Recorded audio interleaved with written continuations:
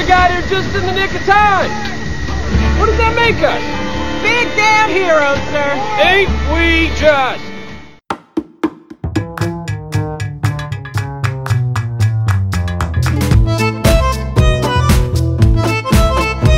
The film is called Adnan. Hi, I'm Mark Rieger, and you're listening to Shoot the Breeze on Resonance 104.4. Hi, my name is Anthony Meindl. I'm the writer and director, and I act in the Paris International Film Festival's entry, Some of Us. You are listening to Shoot the Breeze. Hi, my name is Denis Dobrovoda. I'm a director and writer of Savage, which is screening at the festival.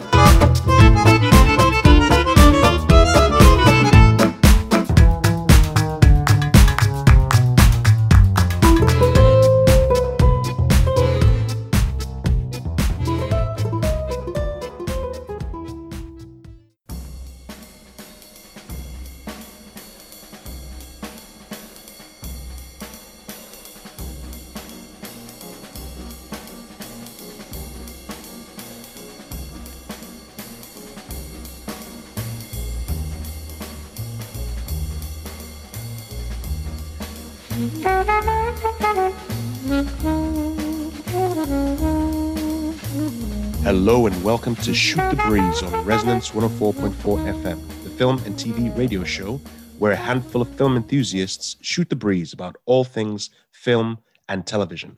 I'm Marcus E. Acko, and I've just been diving into the various films that are on the Paris International Film Festival. Hi, I'm producer Dave, and yeah, I've been watching some of the films on the film festival as well. I've been very much enjoyed what I've seen so far as well. What about yourself? Yeah, I don't want to mention anything just yet because there's some that are really, really good, and you get the chance to rank them. And boy, the talent on there is just phenomenal with the work that's been showcased on the film festival. Just basically going onto Filmocracy website, when just you get the festival pass, you go into Filmocracy website, you watch some of these films, and the talent on display is just phenomenal. I'm really, really deep, just like seriously impressed by some of the stuff that we've done. And I'm not going to waste too much time. I know I gab too much. We'll wait till the next few episodes for us to chat a lot more on everything else that we've been doing and so on. We want to spare as much time as possible so we can cram as many interviews as possible that we've done. We're going to be having some interviews that you will listen to on this episode with filmmakers from Invisible Love and Prison Within and many, many other films that we are going to be able to cram into this particular episode. Now we'll have this episode, which will be airing on Resonance 104.4 FM, and we'll have a podcast episode as well. That will have more more interviews from more filmmakers that will release early on Sunday, which you can catch before the festival ends. The festival is ending on the 14th of February. Go onto the website as soon as you can. Go and check out those wonderful films. Anyway, enough of me yakking. Let's jump to Spotlight.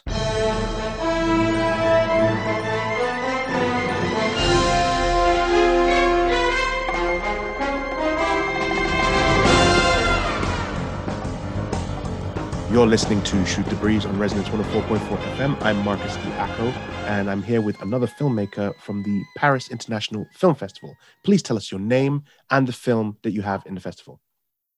I'm Daniel Perez, and the film I've done this year was in the festival was The Archibald Syndrome. Excellent. Tell us about your film. The film is a fantastic comedy about a guy who wants to control everything in his life. And it's a metaphor about this disability. So every time he makes a move or he does something, everybody around him is obliged to do the same thing. So it's a little bit problem. And what sort of influences did you have in the construction of this film and making that sort of informed the creation of this film? Well, a lot of people, when they are looking at the movie, at the end, they talk to me about Tarantino in the art direction, I think, not in the story. But if I have to talk about the story and everything, I think it's more an influence about the movies I was watching in the 80s and the 90s at the video clubs when I was a kid. And it's more about Tim Burton and everything. So a Tim Burton fantastical comedy, if you will. Excellent. Yeah. So what inspired you personally to make this film? Well, when you write something, it's not the same as just to direct it. If you write it, it's because it's really personal. So I think it's something that affects me also, you know, to want to control everything. I think that affects every directors. So it was kind of exercise it.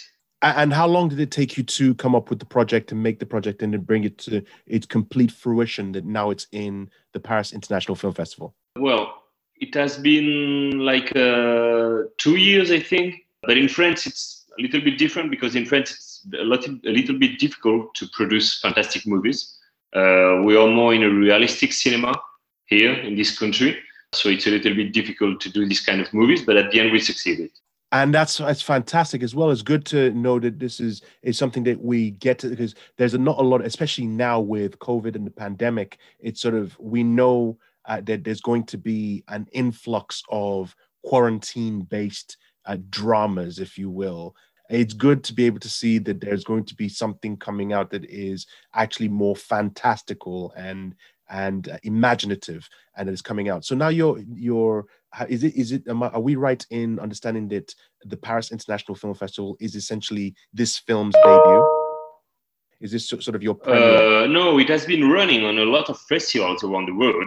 Actually, it has been I think by now we are lucky because it's winning a lot of awards of best film and best scenario and everything. It has been winning 16 awards around the world, in Europe and United States, and even in India, in South Africa, in a lot of countries. So I'm really glad because it's okay, it's winning, that's a good thing, but the most important is it has been seen a lot.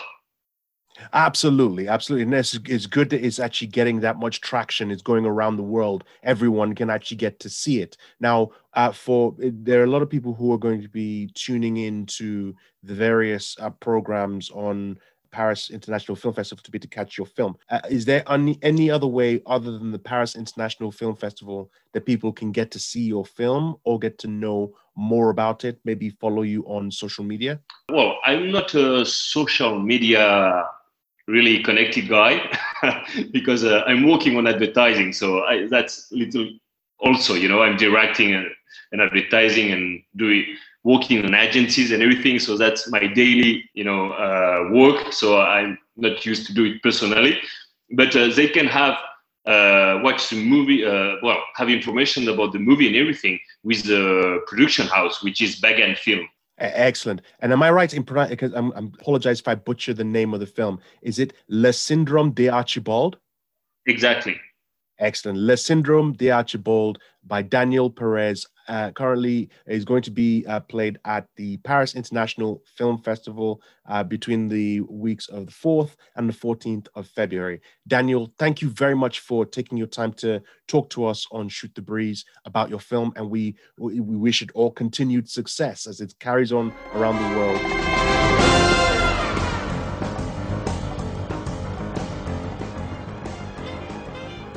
You're listening to Shoot the Breeze on Resonance 104.4 FM. I'm Marcus E. Acko. And I'm David Campbell. And we have with us another filmmaker who has their film in the Paris International Film Festival. Please tell us your name and the name of the film. My name is Catherine Cronin, and the film is called Cold Call. Excellent. Catherine, welcome to Shoot the Breeze on Resonance 104.4 FM. What is Cold Call all about? Cold Call is actually about a scam. It's a scam that ran a few years ago here in the United States. And essentially someone gets a call and they pick up, and the only thing they can hear is a woman screaming. And most people, as soon as they hear this, they instantly assume that it's someone from their life, whether it's a daughter or a husband or a sister. And so begins the negotiation. Now the gentleman comes on the line. He says, I have your daughter, sister, wife. Unless you wire me X amount of money, I'm going to shoot her in the head. So it's about one of those phone calls. It actually happened to my father, so the film is based on the conversation that he had. Luckily, my father figured it out before he wired any money, but unfortunately, a lot of people don't. So this is about one of those calls, and the thing about it is that the gentleman who gets the call is estranged from his daughter, so he's not sure whether it's true or not. You know, he doesn't have much basis to go on. So ultimately, it's a way for him to kind of reconnect with his daughter, but it's a tense film, that's for sure. It's a tense situation. Yeah, it's a fantastic premise for a thriller. Yes. I haven't seen the film. I haven't gotten any. I haven't seen any of the work. I know you may have sent some details to us, but I unlike any other professional radio host, podcaster, I do no research whatsoever. I prefer to talk to filmmakers and stuff. So, Makes sense. Exactly. So in my head, the types of films, the kind of films this sort of ties into are examples like Buried with Ryan Reynolds, and the one with Tom Hardy where he's in a car driving on the road, and it's just, is that the same kind of film where it's only one character with the phone and you just hear a voice on the other end? Is that the style of film? Yeah, that's very similar. I mean, we toyed with the idea of seeing the other two people on the phone, because I mean, the girl who's screaming is part of the scam, right? Of course. She's an actress, essentially. So we toyed with the idea of seeing her and seeing the caller, but we decided that it was much more interesting to not know who the call was coming from until the very last minute when he figures it out. So yeah, you never see the callers. You see his daughter very briefly, but only through FaceTime, because he FaceTimes her. He's able to get a visual on her and realize that she's not in danger. So that lasts about 3 seconds. So that's perfect. I mean, that's how I would suggest that you do it, because you want to keep the viewers, the audience, guessing until the very moment that you want to pull the curtain aside to show it is all fake, right? Yeah. So you want and that's where the twist keeps coming, where the person on the other line might make a slight mistake, and then you think, oh, well, was that a mistake, or was it just something different, and so on, maybe as they were estranged and so on. So it sounds perfect for tense, taut, psychological drama and thriller. Yeah. Okay, so my next question was going to be, what inspired you to do this? But as you mentioned, this is based on real events, and real events. I'm glad that the call to your dad was fake and not you actually on the other line, on the other end of the line, being kidnapped. Did you do any other research, any subsequent research on the project, on this phenomenon of this ransom cold call before you started writing the script and making the movie? Well, at first we weren't sure if the call that my dad got was just some, teenagers just generally being unpleasant, or if it was actually a legitimate ransom call. My dad did call the FBI to report it, and they said, there wasn't much they could do about it, but it was a group of people that had been doing this. They had been targeting 310 area code phone numbers, which is in LA.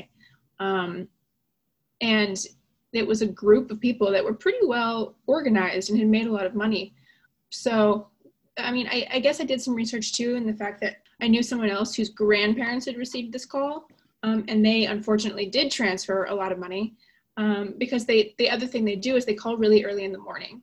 The thing is, it's not very likely that whoever's being kidnapped is going to pick up the phone, because they're probably sleeping. And that's what happened with a friend of mine. She was sleeping, she didn't hear the phone ring, and her grandparents transferred, something like $50,000, just because they're terrified and they have no way to prove that, she's not in danger. Of course, and obviously targeting elderly relatives who who are not that close with the family members who are being, who are supposedly being abducted. So it's aren't that Keating with technology, if you know what I mean? Because most people, they can be like, oh, this sounds like a scam. This seems a little weird. This isn't quite real.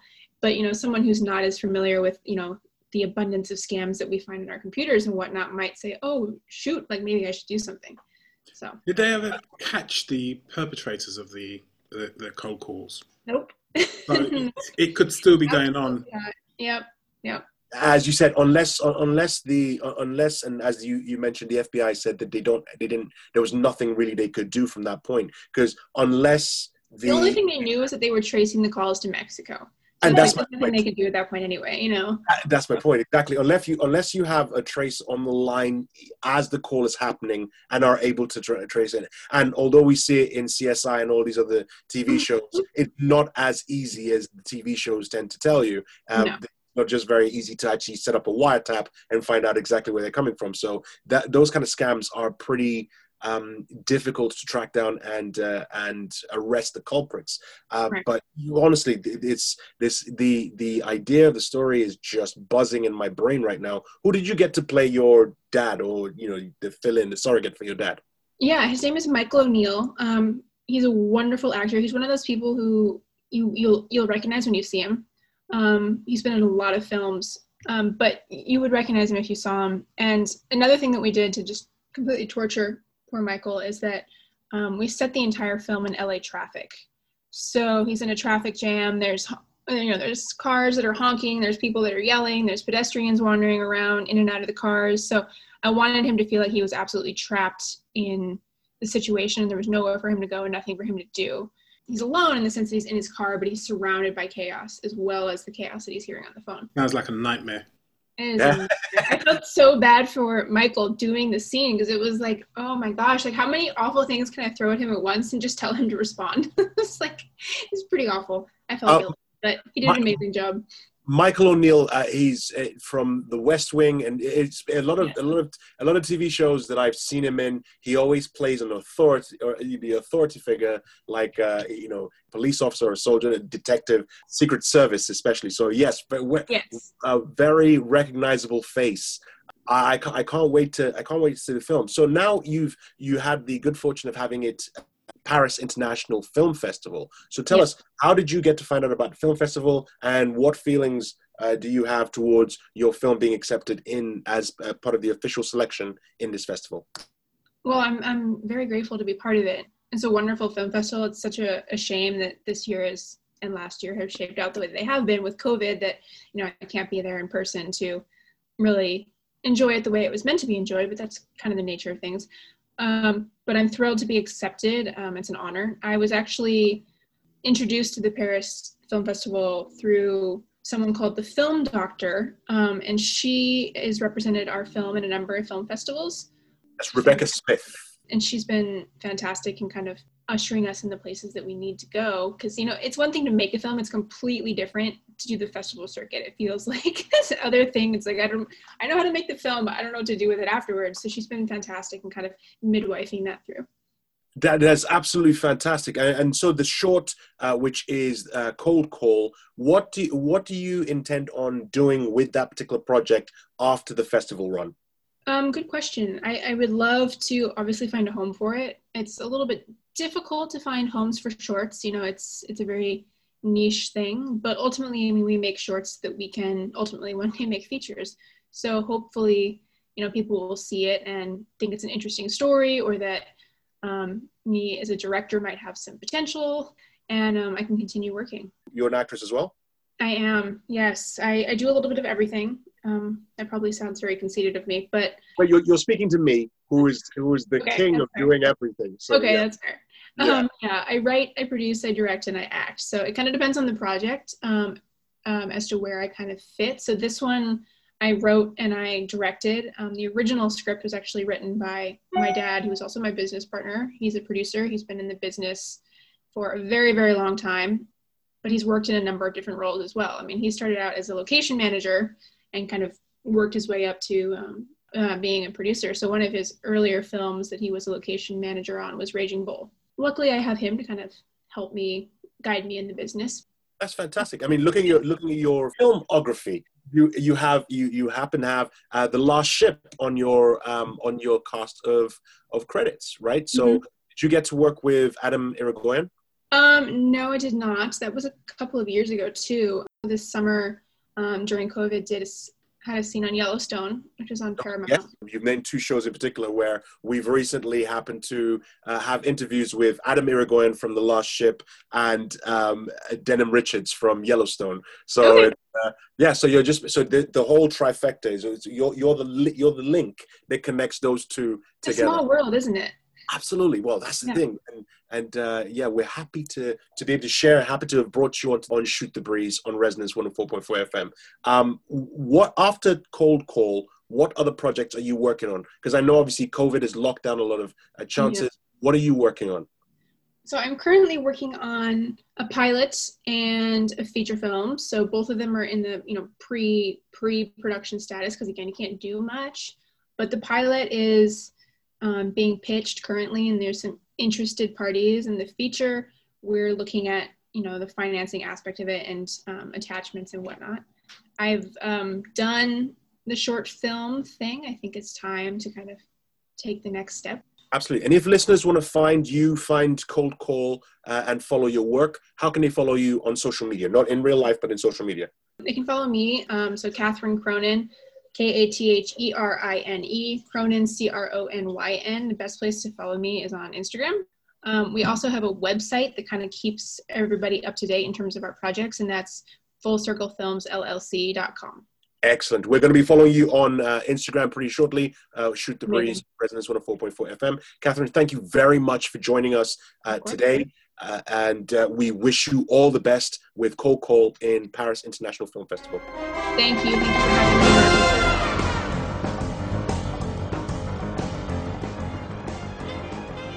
Hello and welcome to Shoot the Breeze on Resonance 104.4 FM. I'm producer Dave, and but we've got some guests who are going to be talking about their film that's going to be shown at the Paris International Film Festival. I'd love to ask you all about the film, so please introduce yourself.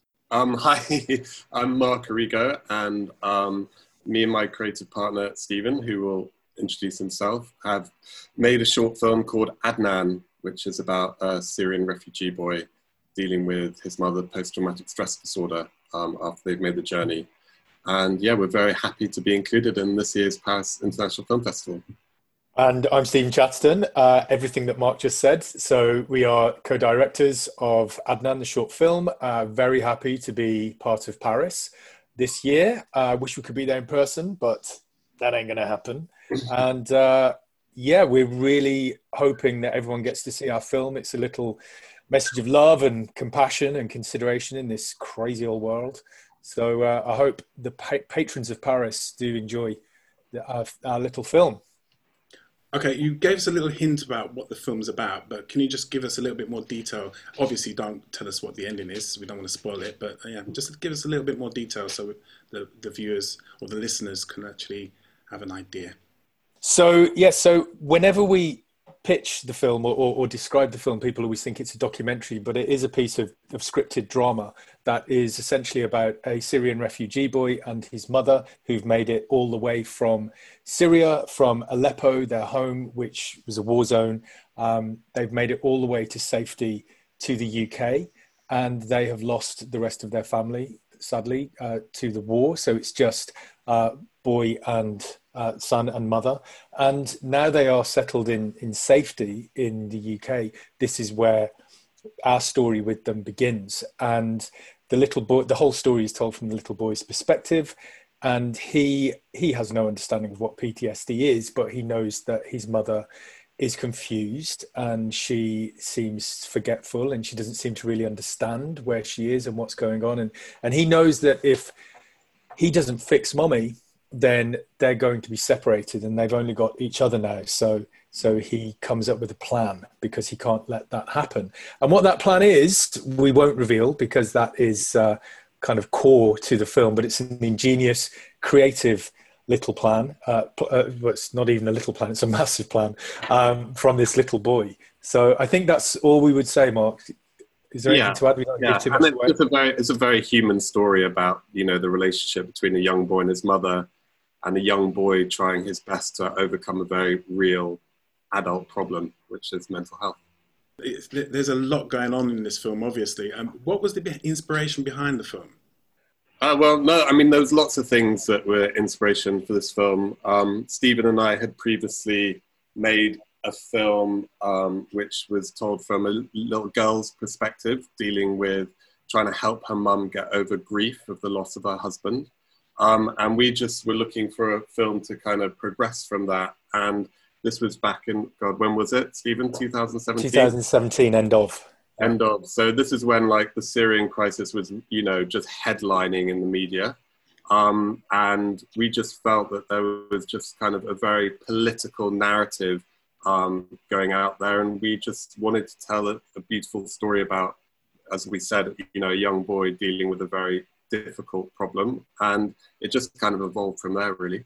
It was just a response to, like Mark says, the story was so prevalent in the news, and the nature of the news stories was very dehumanizing, and people were reduced to statistics. Sadly, so often statistics of number of people who may have died in a boat that capsizes, for example. And so we just wanted to tell a very human story, and what better, more moving way than to tell a story, to present this global political world situation from the perspective of a boy and his mother. It was a way to engage the hearts of the viewers, we think. I agree with you there, because unfortunately statistics tell one story, but they don't tell everyone's story. And it is one way of hiding some of the truths that are out there. Where and how long did it take you to make this film? It depends where you put a pin in the start. I mean, we first started talking about it probably a good year before we actually kind of kicked into gear. But I think I'd probably say there was about 8 months of solid pre-production, and then we shot the film over 6 days. But I mean, we can go into more detail on the shoots. It was like a military operation, and then the post-production. I don't even know how long that took. It still feels like it's going on. It's obviously not, but it took a long time. Just lots of back and forth. Yeah. But as you know, it's kind of like, you know, the first object is, you know, getting the concept, then getting, you know, people to believe in it, and then getting the financing, which for a short film is very difficult. And we tried so many different routes. Then the casting, when you're doing a production like this, where you want to be so true to the source material and be respectful to, you know, these are, you know, we're dealing with subjects that a lot of people go through and are very, very traumatic. And we were very sensitive towards that. So we spent a lot of time engaging with the Syrian community and the Syrian community in the UK, and charities like Help Refugees, Choose Love, who became a big charity partner of ours. And, you know, we were very ambitious, but also wanted to be very respectful of that voice. So we spent a lot of time at the beginning just making sure we did it in as good as way as we possibly could from our position, to also give people the opportunity to have their voices heard. And, you know, even within the production, we incorporated, you know, I'd done some work in Calais building shelters prior to this, and met a lot of people there, and a lot of refugees who then came over and, you know, became part of the crew and became part of the art department. You know, so it was a real, you know, we really created a community in building this project, which took a lot of time to do. How long is the film? 15 minutes. So you pack a lot in 15 minutes? Yeah. I just want to build on something that Mark was saying as well there, David, in that we were trying to balance this it's not even a conundrum, but essentially we wanted to create a piece of cinema and be true to everything that cinema is. So in that respect, creating something that's visually very impressive and engaging, but also telling this incredibly personal story and sensitive story, because we want to honor all of those people who've been through anything like an experience that our two characters in Adnan have been through. So it was kind of a balancing act of those two things, to be very, when people see the film, that there's an element to the visual storytelling that is very big, and yet also to just maintain those quiet, tender moments, that what it is to be a confused little boy whose mommy isn't well. So it was a real balancing act between those two things. Are the stars of the film regular actors, or are they brand new to acting? So the little boy is himself a Syrian refugee boy, and that for us was very crucial to the story, that we felt that absolutely we need to we've created this role. It needs to be played by a child who is essentially representing his people in terms of the story that this depicts, i.e. Syrians who have had to flee their home country because of war and just to basically stay alive. So it's very important to us. But that, of course, comes with its own challenges because there aren't too many Syrian refugee boys who have a ton of screen experience or any, as we found out. But it's another story about how we found Aham and his family. So to answer that part of the question, he's not a regular actor, right. Although now, fingers crossed, he will become one. And then Rahad, the mother, is a regular actor. Mark, do you want to say something about Rahad? Rahad? Well, she's a Syrian-born who lives in Scotland and has lived in Scotland for most of her life and has been a trained actor. But she was actually born in the town of Aleppo where our film is based. And she's got deep, both her parents emigrated over to Scotland when she was a very young child. And I think she found this experience of it's kind of really re-engaging with her heritage and her identity. It was quite, as she said in her own words, quite special role for her to play where she really re-identified with her culture through this process. How did you manage to get it included in the Paris Film Festival? What are your thoughts about the Paris Film Festival? Well, we work with a company called Festival Formula, who I would recommend to anyone, and the absolutely legendary, wonderful Katie McCulloch. And so she put together a strategy of film festivals that she recommended, and we submitted, and lo and behold, we got selected. Mm-hmm. And I think that Jenna's, I've had a little bit of communication with Jenna, and she seems very passionate and very engaged and enthusiastic about promoting positive films that have a positive message through the Paris Film Festival. So more power to her arm. Well, what I can say about Jenna is every time I've met her, she's been very, very passionate about film. Irrespective, every film she is very, very passionate about. She loves film. She lives and breathes film. So just to round this off, how can listeners find out more about yourself and your film? I mean, individually, your social media handles and the film's social media handles?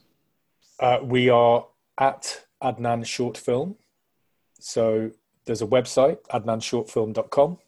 We are on Instagram primarily, but also Facebook and Twitter, Adnan Short Film. And then you can go to our website as well, which is arigochatterton.com, which is, for those paying attention, Mark's surname and my surname, .com. Yeah, and that's got all the collection of all our past work and future work and other projects that we've done. Excellent. So, Stephen and Mark, thank you. All right. Thank you, David. Thanks for having us. You're listening to Shoot the Breeze on Resonance 104.4 FM. I'm Marcus E. Acko, and we have another set of filmmakers whose film is currently in the Paris International Film Festival. I'll throw it to them to introduce themselves and the name of the film. My name is Bill Einreinhofer. I am the executive producer of Invisible Love. Hi, my name is Nancy Hanzhang Shen. People call me Nancy because it's easier to remember my name. I am the producer as well as the first assistant director of the film Invisible Love. Hi, I'm Kazi Toganos. I'm an actor. I play James Marquis in Invisible Love. Excellent. Thank you very much, William, Nancy, and Kazi. William, let me throw to you. What is Invisible Love? Well, at its heart, it is a love story.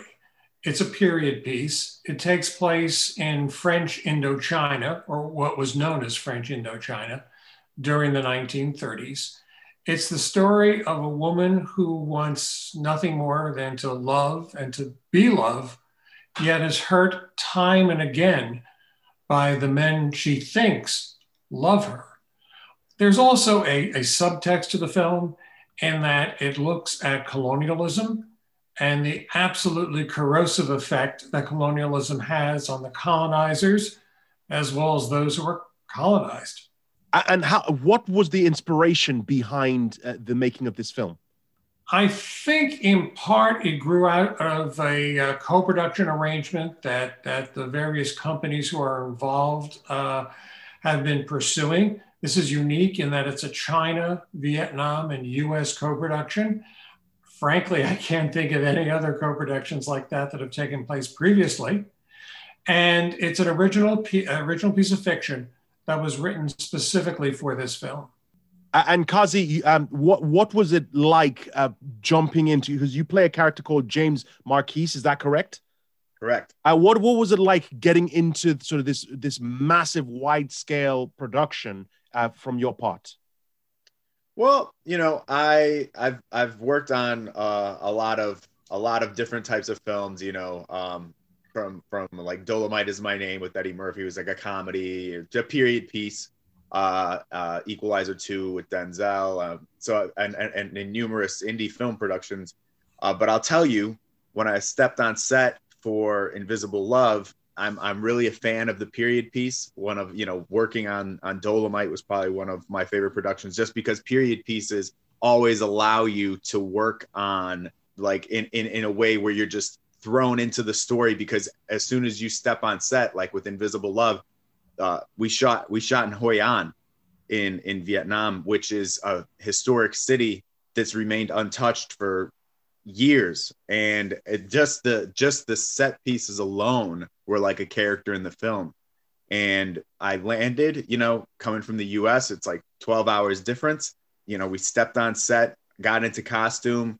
Even when I met with wardrobe and I saw the different type of clothing that I would be wearing, I knew that I was going to be in for a treat. And I feel when you're thrown into period pieces as an actor, it just really allows you to get into character a lot easier, because you're automatically transported into like a whole nother universe. And I really just straight up from the first day to the last day, I enjoyed every moment that I was on set for this production. Now, that makes total sense. As in, when you, as an actor, when you dive in and you got the costume on and the set around you, it's a lot easier for you to sort of lose yourself in the character. Unlike a contemporary piece, for example, where it might be harder to refocus. But when you're locked in character and you hear action, it's a sense you look at everyone around you, and it's easy to sort of dive into that sort of character. That works perfectly, and I see exactly where you're coming from.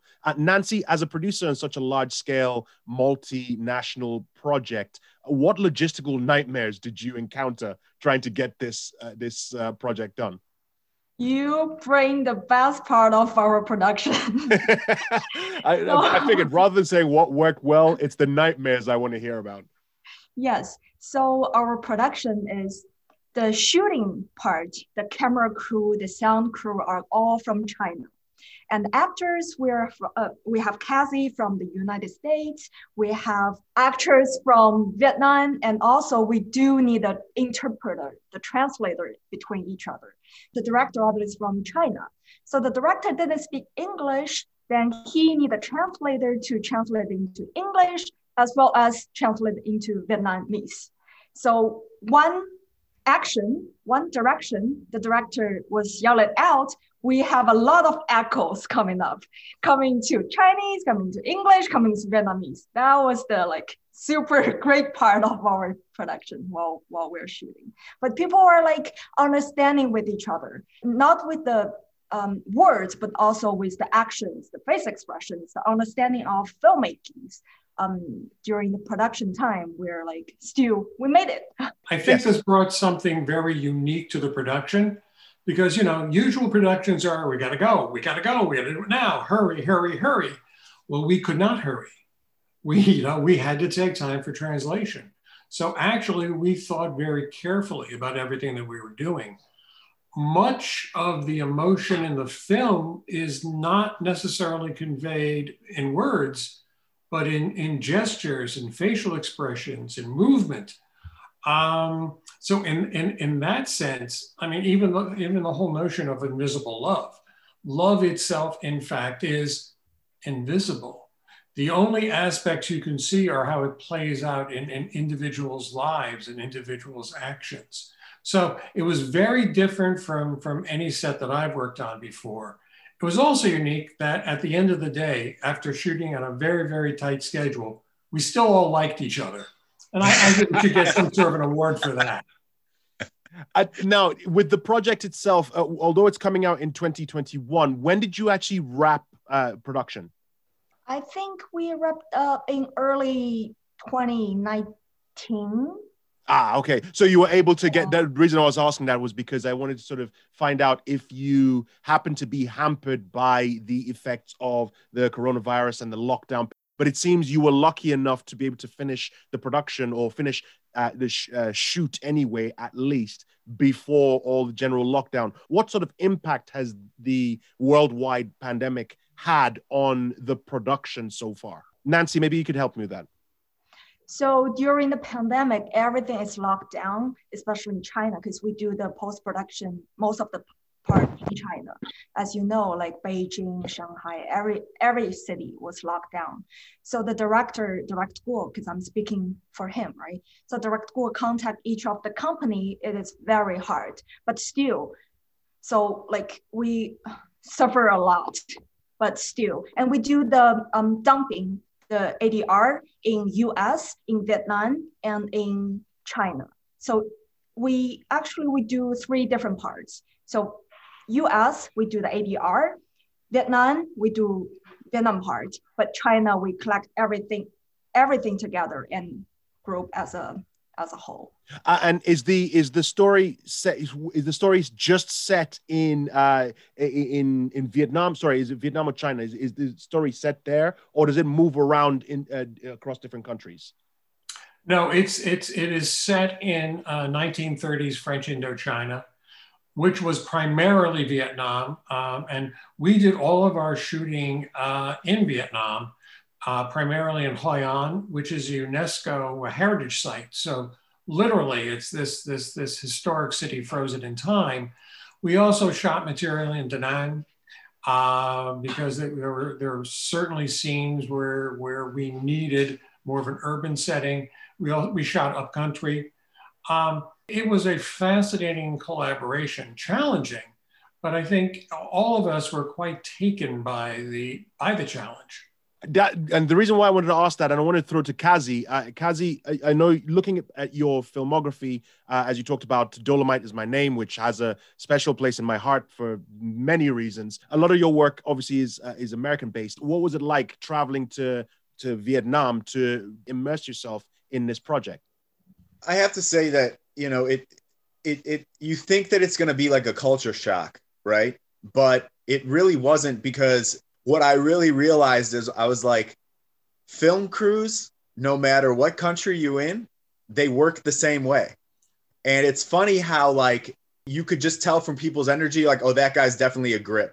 And then you could tell, you'd be like, oh, yeah, that's definitely the sound guy. Or you'd be like, oh, that's makeup and wardrobe. It's really funny how like across all cultures, the personality types of the people that are working on the film are similar.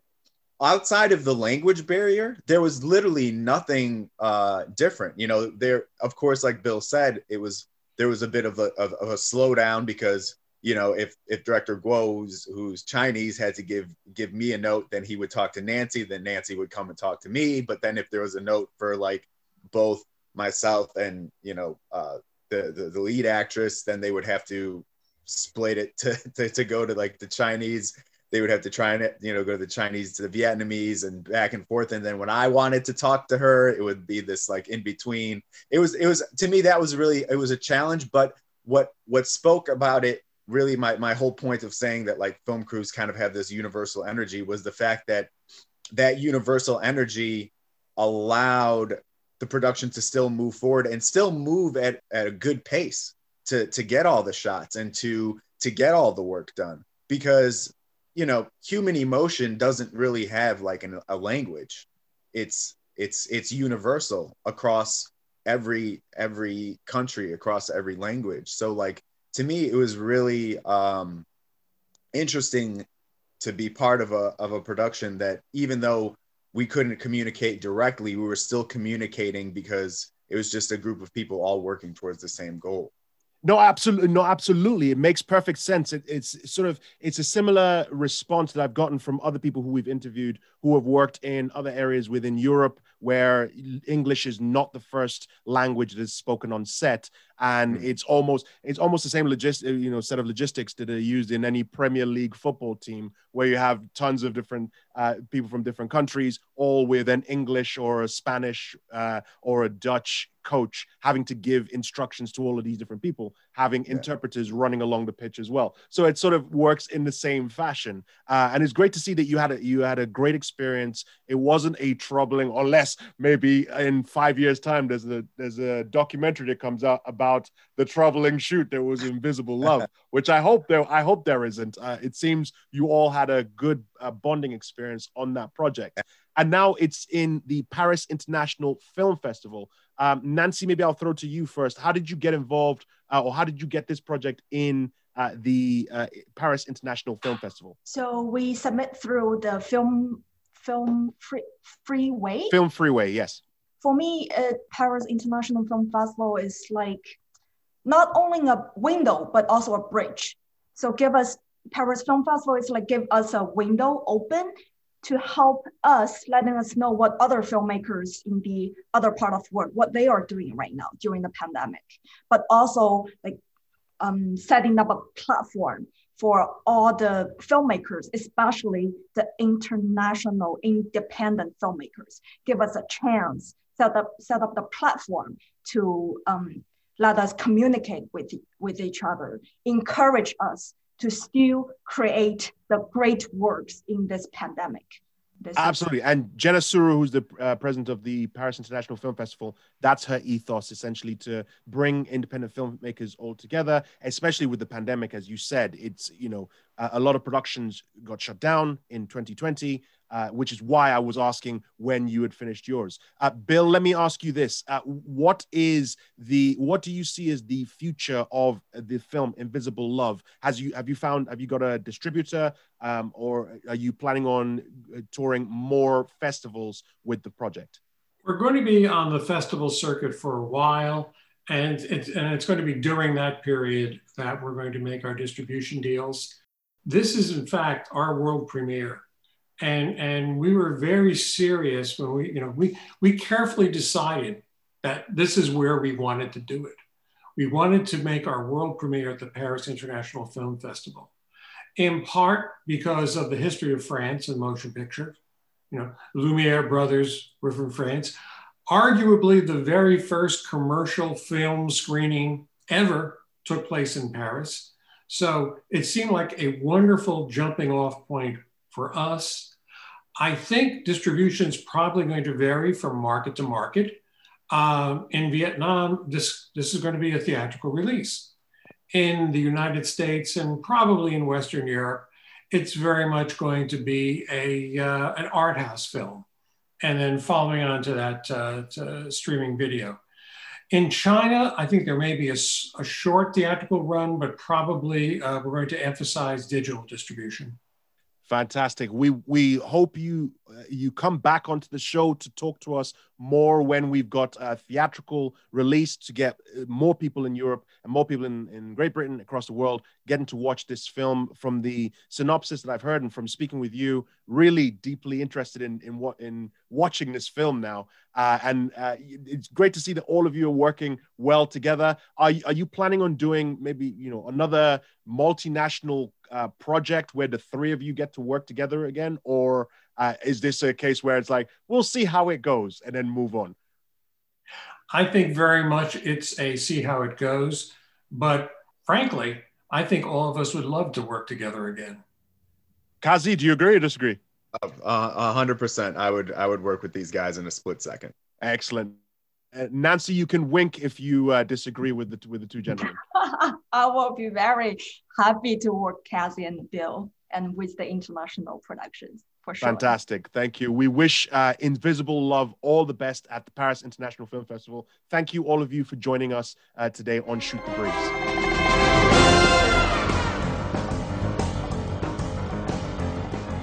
Hello and welcome to Shoot the Breeze on Resonance 104.4 FM. I'm producer Dave, and we're going to be talking to yet another filmmaker who's got a project which is landing at the Paris International Film Festival. Please tell us your name and the name of your film and what it's about. Hi, my name is Catherine Hervey. I'm the director and producer of The Prison Within. It's a feature-length documentary that promotes different ideas to the US punitive criminal justice system. And it does this by following a group of men inside San Quentin prison, following their transformational process as they connect the dots of their lives that led to their crime and taking accountability for their crimes. And they're doing this alongside survivors of violent crime, really showing the healing that can come together when people are in conflict, actually make decisions for themselves instead of the state.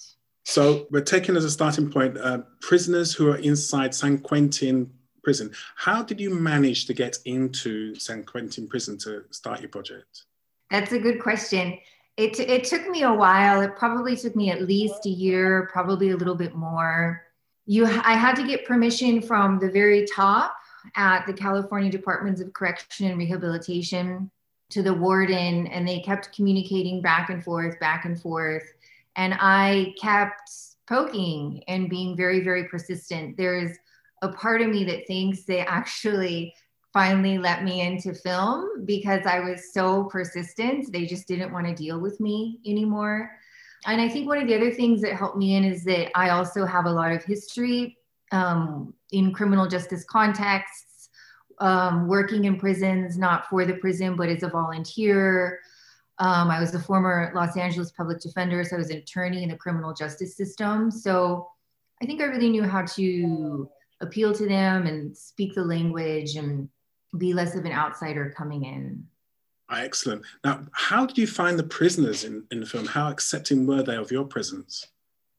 They were extremely accepting. I think that one of the reasons they were so accepting is because, you know, the intent of the film is to show them in a good light and to show their humanity. And I think that was really apparent when I came in. I think also like I said, this wasn't my first time in a prison. And I have this feeling, this knowledge, which has been confirmed by people who have been incarcerated, is that people who are incarcerated can, smell bullshit from the parking lot, basically. which makes sense, right? So, I came in with a very open heart for them and for what I was doing. And I think that was seen and received. So they allowed you to attend some of the victim offender educational groups within the prison?